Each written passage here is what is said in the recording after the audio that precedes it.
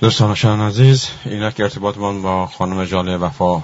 برقرار شده و از این لحظه بعد تلفن ما 2046 31 43 48 38 خواهد بود. خانم وفا، با سلام و درود برابر خدمتون و سپاس داریم که دعوت ما را پذیرا شدید و به رادیو عصر جدید خوش اومدید. من هم عرض سلام دارم خدمت شنوندگان محترم رادیو عصر جدید و شما جناب آقای جوادزاده. بفرمایید، در خدمت هستم. خانم وفا، ما اعلام کردیم گفتگویی که با شما خواهیم داشت حول و حوش نقش جامعه مدنی در دفاع از حقوق ملی خود در رابطه با قرارداد 25 ساله نظام حاکم با چین هست. همانطوری که می‌دونیم هر موقع دیکتاتورها چه در نظام شاهی چه در نظام شیخی حاکم بوده است، بخشی از خاک ایران از ایران جدا شده است و ترس ما نیز از این بابت است که با انعقاد قرارداد 25 ساله باز بخش دیگری از خاک ایران جدا شود. نقش جامعه مدنی در اینجا چه میتواند باشد؟ من میکروفون را در اختیار شما میذارم. بله، با کمال میل. ما قبل از اینکه در مورد نقش جامعه مدنی صحبت کنیم باید ببینیم با این نوع به اصطلاح حالا قرارداد اسمای مختلفی برش میذارن، مسئولان نظام بسیار دچار تناقض‌گویی شدن در این زمینه. بعضیا میگن همکاری‌های راهبردی، بیانیه اعلام مشترک آزادانه است، بعضیا میگن قرارداد. به هر حال هر چی که باشه، مهم این است که محتواش رو که انسان میخونه ازش چه دریافتی داره، چه برداشتی داره و به ما این محتوا چی میگه. میخواد به منصه ظهور برسه، عملی بشه یا نشه، به هر حال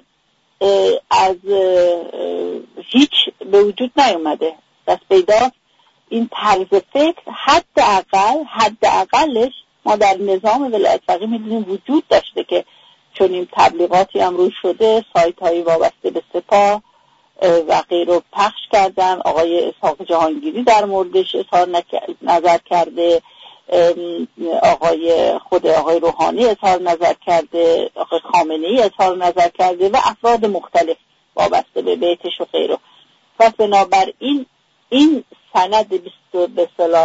همکاری 25 ساله با چین بیرون داده شده و هر ایرانی رو جا دارد به فکر وادارد که این رو یک مطالعه عمیق بکنه راجع به چند و چونش. حالا عملی بشه یا نه وارد این میشیم، صحبتشو میکنیم، ولی ببینه با چه محتوایی روبروست و چه آینده‌ای رو گزارش میده. نمیتونم بگم نوید میده، چون به اصطلاح در واقع به غیر از پیش برخورد کردن منابع، نکیده شدن تمامی نیروهای محرکه ایران از طرف یک قدرت خارجی، چیز دیگری در این محتوا نمیشه.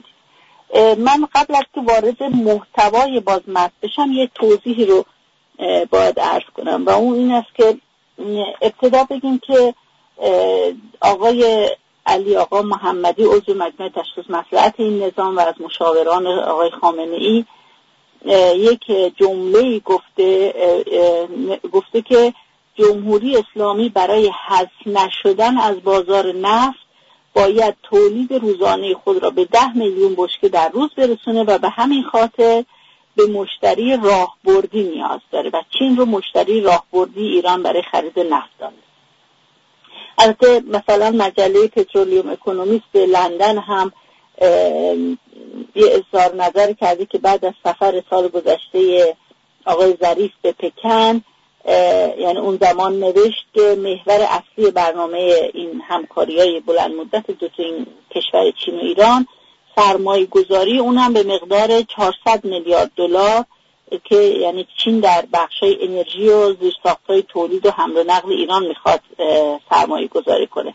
و این مجله گزارش داده بود که چین پول صادرات نفت و گاز و محصولات پتروشیمی ایران رو به جای دلار با ارز چین یوان میخواد بگیره، اونم با 32% تخفیف و 2 سال هم دیرتر بپردازه و برای محافظت از پروژه های خودش در ایران هم قرار 5000 پرسنل امنیتی چینی رو در ایران مستقر کنه که البته برخی از این مقامات نظام الاتفاقی این گزارش رو تکذیب کردن، ولی خب این نظراتی است که پیرامون این اظهار میشه. اما خود این نگاه که ایران برای حذف نشدن از بازار انگار که مثلا اجبار داره که به وابسته به نفت بمونه و اون هم برسوندش به تولید 10 میلیون بشکه در روز، نسل آینده رو فراموش کنه، چاه‌ها رو هر چه زودتر خالی کنن، پولاشو درآمدشو در اختیار نظام قرار بدن تا به عنوان رانت بالا بکشن و بنابراین حتما ایران نیاز داره به یک مشتری راهبردی و اونم چینه. خب با این نگاه یه زیر سلطه است. حالا چرا این نگاه زیر سلطه است؟ من یک مختصری توضیح میدم اصلا تراکم قدرت چگونه پیش میاد. جالبه این که اگر که به سایت های این نظام رجوع بکنید میبینید که خیلی حتی در یک سایتی به نام انصاف نیوز که به شکل وابسته به سپاه هست مقاله‌ای نوشتن که در اون از هر لحاظ از چین تعریف کرده که در مقابله با آمریکا دیدید که بیشتر توانست بر کرونا مسلط بشه. آمریکا خوابی اینو ببینه که بتونه چین ضرر بکنه و به اصطلاح چین از هر نقطه نظری بهترین و امکان رشد اقتصادی، رشد منطقه‌ای، رشد فرهنگی از هر لحاظ به اصطلاح تصورش بکنید به بهبه و چهچه نسبت به چین نشستن. خب در این نوع به اصطلاح استدلالی هم که میارن میگن تا چند سال دیگه تولید ناخالص داخلی چین که اکنون به 5.2 تریلیون دلار رسیده از آمریکا بالا میزنه و بنابراین ابرقدرت میشه. اولا با یه دونه فاکتورهای متفاوتی وجود داره، چه از نقطه نظر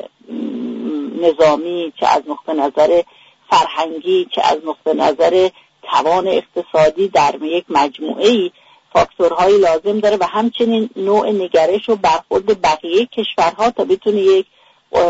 کشوری بشه مرکز تراکم قدرت یا ابرقدرت در منطقه بشه. معتقدن به علت اینکه تولید ناخالص داخلی چین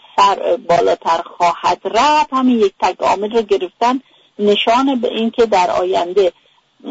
چین ابرقدرت میشه و هر چه زودتر ما باید میخمون رو صفر کنیم و یه قرارداد هم برای 25 سال میخوان با اصطلاح چین ببندن. خب مسئله سر این است که اول همون تولید ناخالص داخلی اگر نسبت به جمعیتی که چین داره 1.4 میلیارد نفر رو اگر بخوایم تقسیم بکنیم، درآمد سرانه بسیار حتی از ایران و عراق هم کمتر میشه. بگذاریم از این امر، ولی حرف من این است که ببینید هر تبعیضی، هر قدرتی حاصل یک رابطه است. این رابطه باید نابرابر باشه، یکی بسیار زور و قدرت درش تراکم پیدا کنه، از اون یکی بمکه که از یکی بکنه ببره تا بتونه یه رابطه نابرابر ایجاد بشه. پس در سطح کشورام همینه، یه نوع وابستگی ایجاد میشه بین زیر سلطه نسبت به اون کشوری که میخواد مسلط بشه و کشور مسلط نیروهای محرکه، میخواد انسانش باشه، مغزای فکریش باشه، میخواد نفت و گاز و صنایعش باشه یا مواد خامش باشه، یک طرفه میمکد و امکانات آینده رو پیشخور میکنه، پیشخور کردن منابع و به جای نسل‌های آینده هم تصمیم میگیره و از قبل اونها رو بدهکار میکنه و یک طرفه، یعنی یک جریان یک طرفه به اصطلاح سلطه و مسلط شده. اما هیچ تراکم قدرتی، کانونهای قدرت در یعنی مقیاس جهان همیشه بودن، یه امر سیالیه. جهان به عنوان یک مجموعه همیشه دیده که کانونهای قدرت درش حضور داشتن. در مقیاس جهان اینکه منتجه قوت چگونه و تو چه شرایط زمانی مکانی حاصل بشه، محل کانون تغییر پیدا میکنه. حالا مثلا آمریکا بوده، یه موقع ممکن بشه چین، یا یه زمان انگلستان بوده. کانونهای اصلی قدرت با کانونهای فرعی قدرت، حتی با اون زیر سلطه ها مرتب اینها در رابطن، علت وجودی همدیگه اصلا هستن. تمامی شکل‌بندی های سیاسی، اقتصادی، اجتماعی، حتی روزمره سیاسی یا جغرافیاییش، حتی عقیدتیش، ناشی از روابط این کانونهای قدرت فرعی و اصلی با همدیگه است و اینکه توان کار، محصول کار توده ها، هر آنچه به ملت ها تعلق پیدا میکنه از اینها گرفته میشه و در اون کانون مسلط جذب میشه، به طرف اون جذب میشه. خب مثلا در ایران در همین قرارداد رو وقتی مطالعه کنیم متوجه میشیم، یا همین حاشیه هاش که صحبت میکنن بهبه و چهچه ها، عناصری از نظام حاکم بر چین باید با عناصری از نظام ولایت فقیه که مجموعه جدیدی داشته باشن، با هم ترکیب شده باشن، یه مجموعه جدید بدن و به فکر تصرف کشور ایران بیفتن و جریان یک طرفه غنایم و همونجور که خدمتتون عرض کردم نیروهای محرکه. ما از اینا زیاد داشتیم در طول تاریخ. توجه شنوندگان محترم رو این مسئله جلب میکنم. حتی در خلافت‌های اموی و عباسی که بر ایران شد، همین بعد از کشورگشایی وقتی یک قدرت مسلطی میاد، جریان یک طرفه اون غنایم و جزیه‌ها و خراج‌ها انجام میشه، بعد پادگاه‌های نظامی ایجاد میکنن. در همین قرارداد شما متوجه میشید که چین میخواد، نیاز داره برای حفظ خودش پایگاه‌های نظامی تشکیل بده در کشوری که برای اون زیر سلطه است. الان اینجا موضوع ما ایرانه و حتی به اصطلاح مستشاران نظامی اون زمانا فرماندار حاکم گسیل میکردن، الان هم همینجور مستشاران نظامی، برای که بتونه از منافع خودش و اینکه اینا رو منافع میدونه برای خودش باید حفظش بکنه، از هر طریق شما رو وابسته میکنه. پس اون برای که این جریان یک طرفه انجام بشه، همیشه یه قاعده عمومیه، همیشه این مسئله هست که شما یک تعادل ضعفی رو باید پیدا بکنید که بین دو تا کشور، دو نفر، دو تا کشور، دو گروه فرق نمیکنه، تشکیل بشه و این کانونهای قدرت که تشکیل میشه در هر جامعه‌ای که بیاد به عنوان مجموعه میاد توحید، همبستگی، یک پارچگی، به اصطلاح رشد اون جامعه رو تخریب میکنه، از بین میبره و یک شما وقتی کانونهای تراکم قدرت رو میبینید متوجه میشید که یک عنصر خارجی همیشه نقش داره. وقتی شما میبینید که کشورتون داره از هم گسسته میشه، توان اقتصادیش، توان سیاسیش، از هر نقطه نظر دچار به اصطلاح از هم گسستگی ها میشید، حتما باید مواظب باشید که نقش اون قدرت خارجی رو یا یک کانون قدرت خارجی رو این وسط اون دم خروس رو پیداش بکنید. پس بنابراین این قرارداد خیلی واضح میکنه این مسئله رو که در همه جنبه ها، چون وقتی یک قدرتی میخواد مسلط بشه نمیتونه منتزع از به اصطلاح سلطه بر تسلیحات شما، سلطه بر توان دفاعی کشور شما، یا سلطه بر مرزها و مراکز آموزشی پرورشی شما، یا بدون سلطه بر اقتصاد شما، یا سلطه حتی بر فرهنگ شما، بدون اینکه در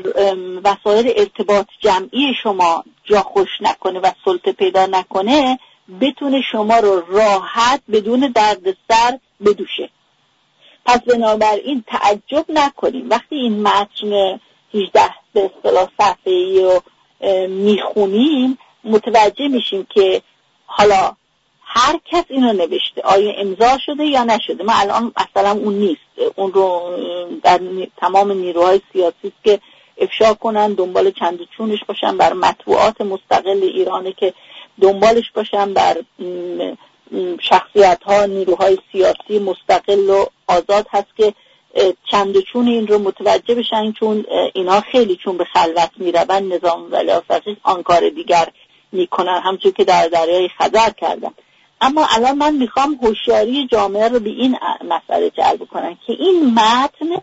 گواهی واضح و آشکاری بر این که قرار همین رابطه سلطه زیر سلطه بین کشور چین و ایران برقرار بشه از دید کسانی که این رو نگارشش کردن. البته آقای واعظی رئیس دفتر آقای روحانی گفته که این چیز به اصطلاح هیچ گونه الزام آور نیست و بنابراین اگه الزام آور نیست پس بنابراین مجلسی هم نباید تصویبش کنه. حالا آمدیم و الزام آورش کردند و مجلس وابسته این نظام هم تصویبش کرد. ما طرف حرف من با مردم ایرانه، با جامعه ایرانه که چگونه باید جلوگیری کرد از این. جلوگیری رو موقعی آدم میتونه بکنه که بدون بشناسه با چی میخواد مخالفت کنه و در قبالش هم راه حل داشته باشه، برای که اگر این نه چه پس چه باید بشه. حالا وارد این محتوای این متن 18 صفحه‌ای که میشیم یا این سند همکاری 25 ساله میبینیم که از تمامی زمینه‌های به اصطلاح نوع همکاری‌هایی که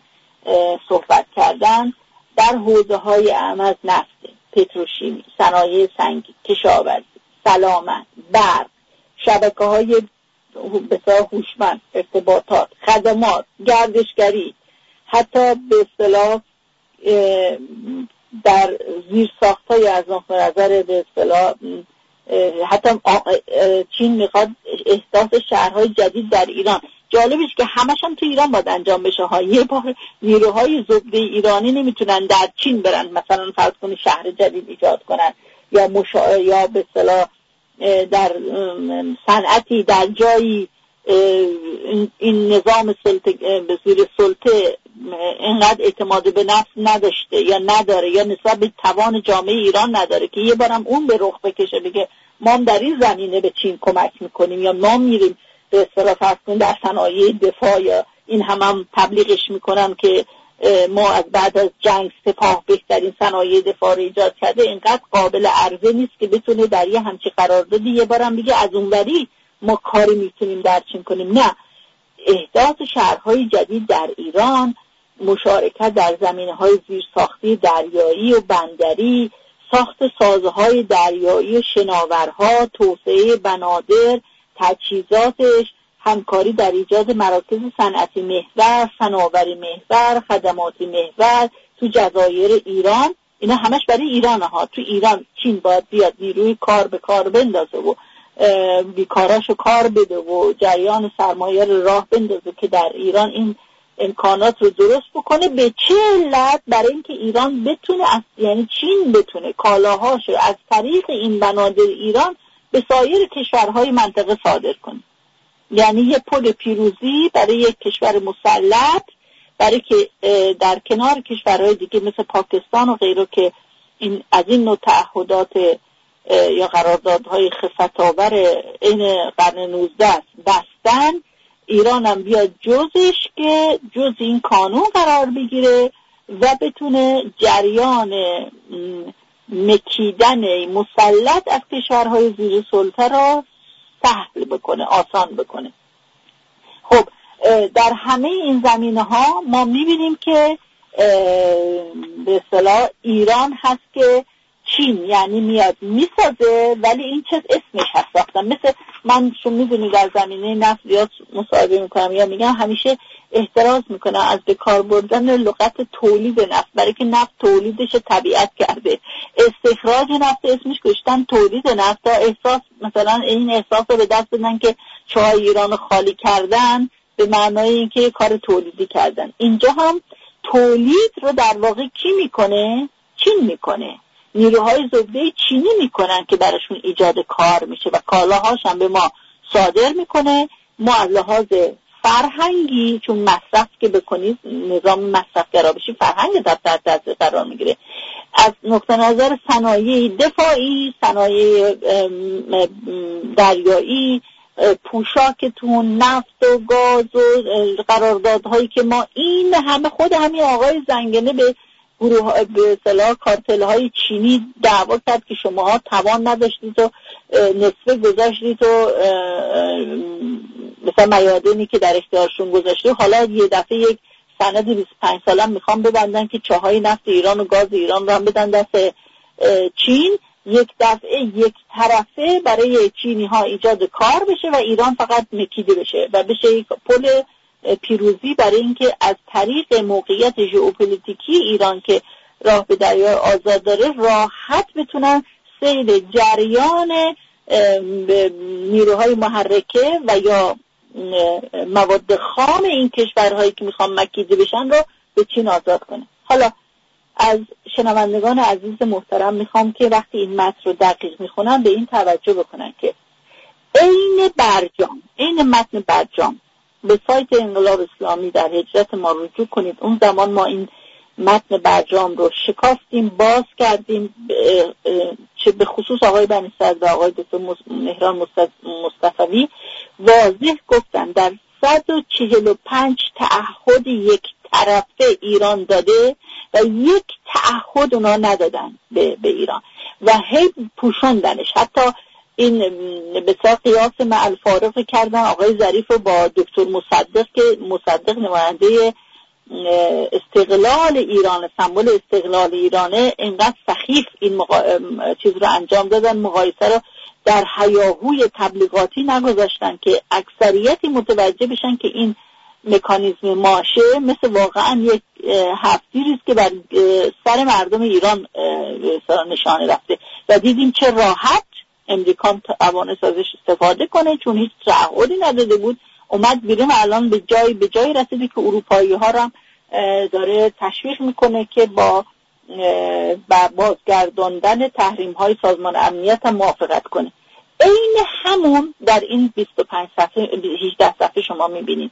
که تعهدات طرف ایرانی بسیار قطعی و روشن و مشخصه، ضمانت اجرایی و قابل طرح به اصطلاح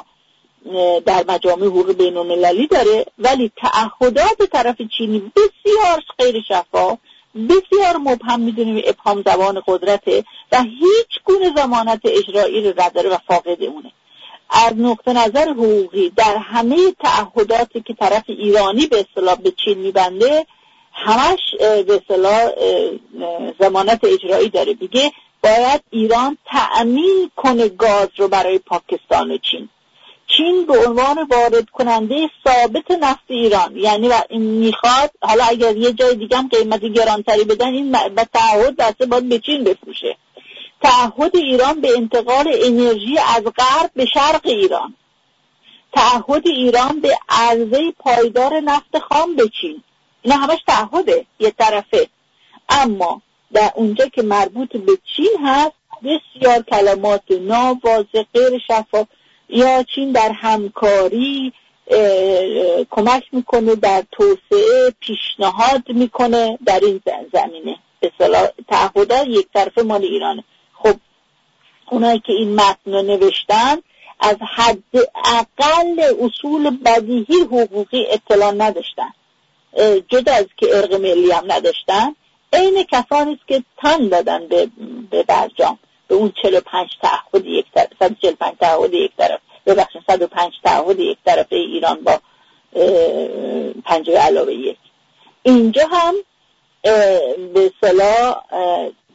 ایران تو تحت هر شرایطی اگه بخوایم استناد بکنیم به این به اصطلاح سند متعهد میشه که این تامین انرژی رو، تامین امنیت و انتقالش از به چین رو انجام بده، ولی برعکس طرف چینی فقط متحد به همکاری و هماهنگی شده. هیچ گونه اگرم زد زیرش هیچ گونه ضمانت اجرایی نداشته که بگن به چه اندازه‌ای، در چه مدت زمانی، بر اساس چه شرایطی، بر اساس چه قیمتی، هیچی. به اصطلاح هیچ گونه تعهد یک طرف به اصطلاح چین نداره به ایران. خب پس اینا همه مشخص میکنه که این قرارداد چه عملی بشه چه نشه. بعضی ها هم البته اعتقاد داشتن نظام ولایت فقیه به علت این مسئله تحریم های آمریکا و وضعیت فلاکتبار، قیمت ارز و فقر بیش از حد و به اصطلاح مسئله کرونا و بالا رفتن نرخ بیکاری و تمامی معضلات و بحران هایی که ایران رو بهش دچار کرده و سر شدن کمربند تحریم برای ایران، همه نیاز داره که احساس کنه بگه من پیروزم و من حالا دارم با یک کشور دیگه دارم وارد قرارداد میشم، زیادی داره تبلیغ میکنه، در صورتی که طرف چینی در مطبوعاتش در مقامهای رسمیش طرحی هم برای این خورد نکردن. به این جور چیزام نمیشه اعتماد کرد. اینها یک مشخصه. ما باید نقش جامعه مدنی، حالا میرسیم به اونی که در عنوان این مصاحبه شما به درستی اشاره کردید، میرسیم به جامعه مدنی که حالا همش که دو طرف دولت و قدرت و نظام که نیستن. مملکت ها مال ملت هاست، مال ملت چین هست و ملت ایران. ما در کتاب قانون اساسی 400 بندی و به خصوص در بخش اولش که حقوق 5 گانه است، مفصل چه در بخش حقوق شهروندیش، چه در بخش حقوق جامعه مدنیش، چه در بخش حقوق جامعه مدنی به عنوان عضو جامعه جهانی، مفصل توضیح دادیم که جامعه ها اگر بخوان بر وفق حقوق خود عمل بکنن، اصل راهنمای سیاست خارجیشون با کشورهای دیگه باید موازنه عدمی باشه. یعنی این به هم زدن رابطه سلطه زیر سلطه نذارن که برای که نذاریم ما کشورمون یا کشورهای دیگه گرفتار تعادل وحشت بشن و در مدار رابطه مسلط زیر سلطه قرار نگیریم، هیچ وقت نباید از موضع ضعف خود رو در موقعیت وابسته قرار بدیم. تعمیم دموکراسی در این است که شهروندان نقش روزافزونی در اداره مستقیم امور خودشون پیدا کنن. حق هر جامعه به عنوان عضو جامعه جهانی این است که حمایت خودش رو از رژیم‌های استبدادی ترک کنه و خودش شروع کنه رهبری جامعه رو به دست گرفتن، برگردوندن حق حاکمیت ملی به خودش و خودداری بکنه از برقرار کردن یک رابطه با نظام‌های استبدادی و تجاوز کشور به کشور دیگه که یه رویه متاسفانه همگانی شده رو حالا این تجاوز میتونه در قالب همین سندها باشه. 25 سال برای نسل آینده ها هم تصمیم گرفتن با اینها مخالفت بکنه و مسلماً برای اینکه بتونه عمل کنه، اینا مثل ظروف مرتبط هست، نیاز به امید داره یک جامعه، نیاز به اعتماد به نفس داره. اینها رو هر نظام استبدادی سعی میکنه بشکنه با تخریب، با بحران‌های پیاپی، همونجور که نظام ولایت فقیه میکنه. ولی برای اینکه بازم این امید و اعتماد به نفس شکل بگیره در یک جامعه‌ای، نیاز این هست که هر عنصر ایرانی خودش یک ملت بدونه و وظیفه و مسئولیت یک ملت رو در خود ببینه و باید انجام بده و به پا بخیزه، امید رو از دست نده، با تلاش اعتماد نفس خودش به خودش برگردونه، بتونه جامعه رو جوری رهبری کنه که برسونتش به آزادی و استقلال. پس بنابراین هر یک از افعاهاد ملت ایران، مرد و زن، نوجوان و کودک خب به میزانی که در خانواده باید بیاد مسئولیت شناس، در این زمینه ها برای آینده ایران خوب مسئولیت شناس باید میاد و متعهد به حقوق خود. حکم نجات دهنده کل کشور را از بدبختی و بحران داره. آگاهی رساندن، اطلاع رساندن، افشا کردن این محتوای یکی همچین سندهای فلاکتبار بسیار سخیفی که برقراری رابطه سلطه با زیر سلطه است و همچنین افشا کردن این ذلت مسئولان نظام ولایت فقیه در اظهاراتشون. واقعا من به عنوان یک ایرانی خجالت میکشم وقتی عرق شرم بر پیشانی من میشینه، وقتی میخونم که یک ایرانی تا چقدر میتونه ذلیل و خفیف کنه خودش رو که به این شکلی به پابوس یک به اصطلاح قدرتی بره که هنوز هم نشده به اون عنوانی که در ذهنش ابر قدرت با چی هست. حالا جامعه رو به جایی که ما در این حقوق پنجگانه پیشنهادهایی دادیم در مثلا 180 صفحه که ما چگونه بر تکیه بر حقوق جامعه خودمون رو، خود ما به عنوان انسان رو، طبیعت رو، جامعه ملیمون رو و جامعه ملی جامعه جهانی رو روش اثر بذاره که از بند روابط خفتبار سلطه زیر سلطه رها کنه و چه برنامه‌هایی رو باید اتخاذ بکنه و چگونه جامعه‌ای که به حقوق خودش معرفت داره، شناخت داره به حقوق خودش، توانا میشه بر اساس اتخاذ سیاست موازنه عدمی، یعنی نه من زیر سلطه میرم نه اجازه میدم تو بر من سلطه پیدا بکنی، جامعه جهانی راهبر بشه به احترام به حقوق انسان‌ها، احترام به حقوق طبیعت، احترام به حقوق جوامع، همه بتونن مسالمت‌آمیز با حفظ حقوق رابطه انسانی با هم برقرار کنن. ما این راه حلی است که نجات همه ده، حتی این زیر سلطه های بدبختی که خود را آنچنان به لحاظ انسانی از انسانیت خود از خود بیگانه شدن، هویت خود را از دست دادن که متوجه نیستن که اتفاقا در آزادی و استقلال که تو راحتی، در آزادی و استقلال که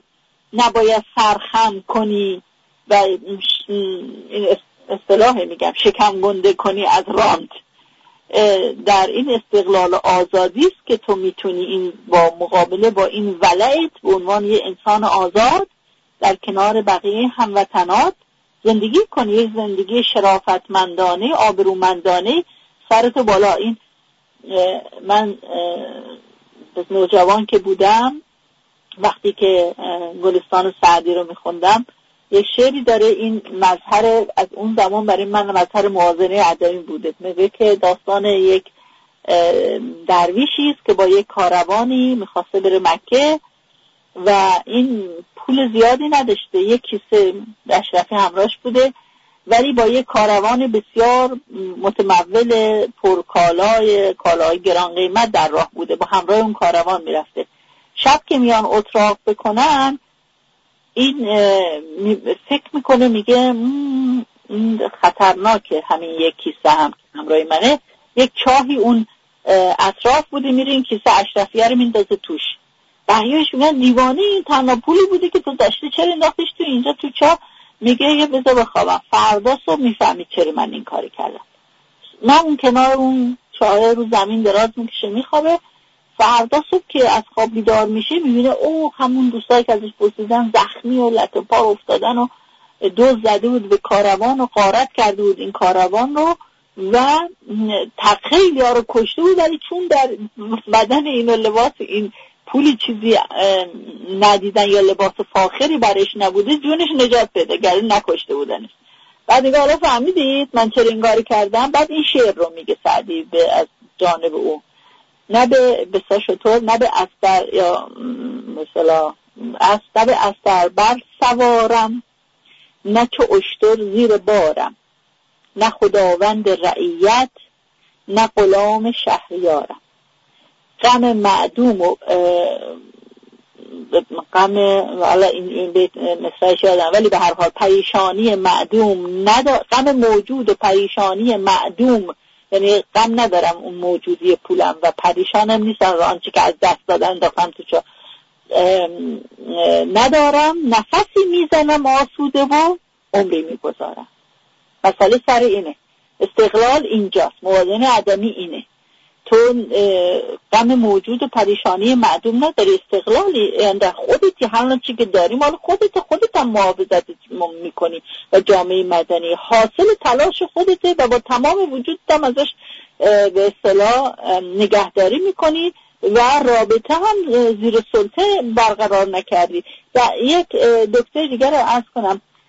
گفتم هر جا شما میدونی یک کانون قدرتی شکل میگیره در هر بودی، بوده کوچک بزرگ، در سطح جهانی، در سطح دو تا کشور، همیشه میبینید که آنکه عنصر زیر سلطه بیشتر ولع داره این رابطه برقرار بشه، آنکه در موضع ضعف بیشتر به اصطلاح سر تعظیم و اون اخلاق زشت نوکر معابی رو نشون میده و که بیا من حاضرم همه ایران رو بدم زیر سایه حزب کمونیست چین باشم و این رو به وضوح متاسفانه یک حقیقت تلخیست. وقتی من میخونم این مقالات رو میبینم از خود بیگانه شدن و از دست دادن هویت تا چقدر وقتی انسان ذلیل وابستگی میشه و استقلال و شخصیت خودش رو از دست میده، جملاتش تا چقدر حقیر میشه، چقدر حرمت قلم رو میشکنه و در به اصطلاح تعریف و تمجید از آنچه که برای سمبل قدرته. حالا یه زمان انگلستان بود، هنوز از اعضای نظام سرسپرده قدرت قدیم انگلستانن، بعضیاشون خرزده اینوری هستن، بعضیاشون الان شرقزاده اون طرفی، هم شرقی شده هم غربی. تنها چیزی که وجود نداره استقلال ایرانه، در صورتی که ملت ایران انقلاب کردن تا ایران رو به علت موقعیت ژئوپلیتیکی و جغرافی نابی که داره و با این قدمت تاریخی که داره و تجربه تاریخی که داره از رابطه سلطه زیر سلطه بیرون کنن. قرار بود که نه به شرق نه به غرب دنباله سیاستی که دکتر محمد مصدق اتخاذ کرد در عدم وابستگی ایران به نفت که باعث حضور قدرت‌های بیگانه به طمع نفت ما و گاز ما در کشور ما بودن، با اتخاذ موازنه عدمی این چنگاندازی و دستدرازی قدرت‌ها رو کم کنه. حالا ما با این فکر ملت ایران انقلاب کرد که این رو نه تنها در به اصطلاح حوزه فرهنگی ایران انجام بده، بلکه الگو بشه، نه صدور انقلاب با زور اسلحه که اینا اسمش گذاشتن در واقع کانون‌های قدرت در کشورهای دیگه درست کردنه، نه خودش به اصطلاح مشک خودش بگوید لازم به گفتن را در موردش نیست. خودش میشد الگوی کشورهای منطقه در زیست آزاد و مستقل، زیست در به اعتماد به نفس و داشتن هویت ملی. در این حال این هویت‌ها و اختلاف‌ها در کنار هم زیبایی داره، در کنار هم همدیگر رو باز میشناسن و باعث تعالی کل جامعه جهانی میشه. تنوع دلیل بر تضاد نیست، این تنوع‌ها زیباست، باید وجود داشته باشه و در کنار هم میتونن زیست انسانی مسالمت‌آمیزی در یک طبیعتی که تخریب نشده به علت راندخاری‌های عجیب غریب و بنابراین بر اساس فرهنگ غنی ما که میگه دیگران کاشتند و ما خوردیم، ما بکاریم و دیگران بخورند، زمینه رو فراهم میکنیم برای بهره برداری نسل‌های آینده. نه اینکه یک قرارداد خفت‌آمیز یک طرفه چپاولگری رو تعهد بکنن که بعدا نسل‌های آینده دیگه به گدایی سرازیر بشن به کشور اینور اونور برای که کارگر ساده اینور اونور بشن. و خود دولت چین رو ما فراموش نکنیم. دولت چین رو بعد از قحطی هایی که بعد از دوره مائو داشت و همین الانش میگن 250 میلیون حداقل نیروی کاره که به این به اصطلاح مرتب چین مجبور صادر، یعنی میره به کشورهای دیگه نه برای سلطه، برای که کار پیدا بکنن، کار داشته باشن، به این ور اونور میرن. حالا ما باید به جایی برسیم که این نظام ایران رو کرده بیابان، نفت و گاز خام میفروشه، به اصطلاح حراج میکنه، تمام ثروت‌های داخلی حتی اموال دولتی رو الان کفگیرشون ته دیگ خورده، نه درآمد نفتی دارن، درآمد مالیاتی ندارن و دنبال این هستن که خب یک سایه قدرت بیاد و برایشون کاری بکنه که اینا 10 میلیون بشکه نفت روزانه طبق گفته آقا محمدی استخراج بکنه از چاه‌های ایران و بدن یک طرفه تضمین هم بکنن، تعهد بسپارن که ما یک طرفه جریان نفت رو به اصطلاح برقرار میکنیم و برای کشورهای صادرات کالاهای چینی به سایر کشورهای منطقه تا اینکه بتونن این بخور سهم شیرهایی از این منابع داخلی گیرشون بیاد. فقط به همین علت حاضرن نسل‌های آینده رو از هر چه که این ملت این به اصطلاح مرز و بوم طبیعتش منابعش برای نسل‌های آینده گذاشته محروم بکنن، بیابان بکنن ایران رو، محیط زیستش نکنن تا بتونن مثلا محیط زیستی درخور نباشه، تا هر ایرانی دوست داشته باشه از کشورش فرار کنه و زیست در اون نکنه. و این جفای بزرگی است. راه چاره‌اش چیست؟ راه چاره‌اش به خود آمدن جامعه مدنیه. بس این همه خفت و خواری، بس این همه دوشیده شدن از طرف یک نظام به اصطلاح ضد انسانی مخوف و وحدت لازم هست. وحدت در راهبردی، اتفاقا یه وحدت راهبردی لازمه برای اعتقاد به حقوق، برای عملی کردن حقوق، برای اشراف به حقوقمون.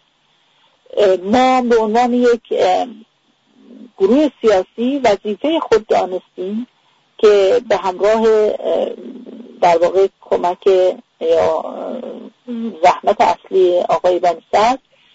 کتاب قانون اساسی بر اساس حقوق پنجگانه رو تدوین کنیم. حتی سند حقوقی دوران گذار رو تدوین کردیم. در این کتاب اومده که جامعه ابتر نمونه حالتش، بدونه که آینده‌ای بدون این نظام هم وجود داره، آینده‌ای بدون یک نظامی که ایران رو میخواد زیر سلطه ببره، آینده‌ای که جامعه مدنی اگر به خود باور بیاره با تکیه بر حقوق خودش میتونه یک جامعه آزادی درست کنه که الگوی منطقه باشه و جهان باشه. پس بنابراین و از همین فرصت استفاده میکنم شنوندگان محترم رو دعوت به مطالعه این کتاب میکنم. یک زحمتی است که کشیده شده، در اختیار شما قرار گرفته شده، با طیب خاطر هم در اختیار مردم قرار میدیم تا ما رو نقد کنن، این بندها رو بخونن، تکمیل کنن، نقد سازنده بکنن، بلکه یه پشتوانه‌ای باشه برای جامعه ایران که نشیم مانند اپوزیسیون مصر بعد از بهار عربی که هیچ آلترناتیوی نداشت ارائه بده تا باعث شد السیسی بیاد الان سر کار و از دوباره شرایط رو خیلی بدتر از دوران مبارک پیاده بکنه. جامعه ایران اپوزیسیونش بی برنامه نیست، برنامه بر اساس حقوق ملی داره و مرتبا در حال افشای این قراردادهای خیانتباره و تا این دیدبانان بیدار ایران وجود دارن و عاشقان خط استقلال آزادی، عاشقان وطن در اقصانقاط چه درون ایران، انسانهای مستقل آزاد و عاشق وطن و وطن دوست وجود دارن چه در خارج کشور، این نظام نمیتونه به خلوت برود آن کار دیگر بکند و افشا خواهد شد. امیدوارم که کفایت کنه توضیحی که دادم. سوالی هست در خدمت هست. خیلی ممنون. فرصتی هم دیگه نداریم. امیدوارم که مردم به این ذلت تن در ندهند و عمل بکنند و تا این قرارداد به تصویب نرسه. امیدوارم که چنین بکنند. با سپاس از شما که با ما بودید و امیدوارم شما را در برنامه‌های آینده نیز داشته باشیم. تا برنامه دیگر به شما بدرود میگیم. روز و روزگاران را بر شما روز و روزگاران خوبی را برای شما آرزو داریم. به همچنین برای شما و شنوندگان محترم رادیو. خدا نگهدار. خدا نگهدار.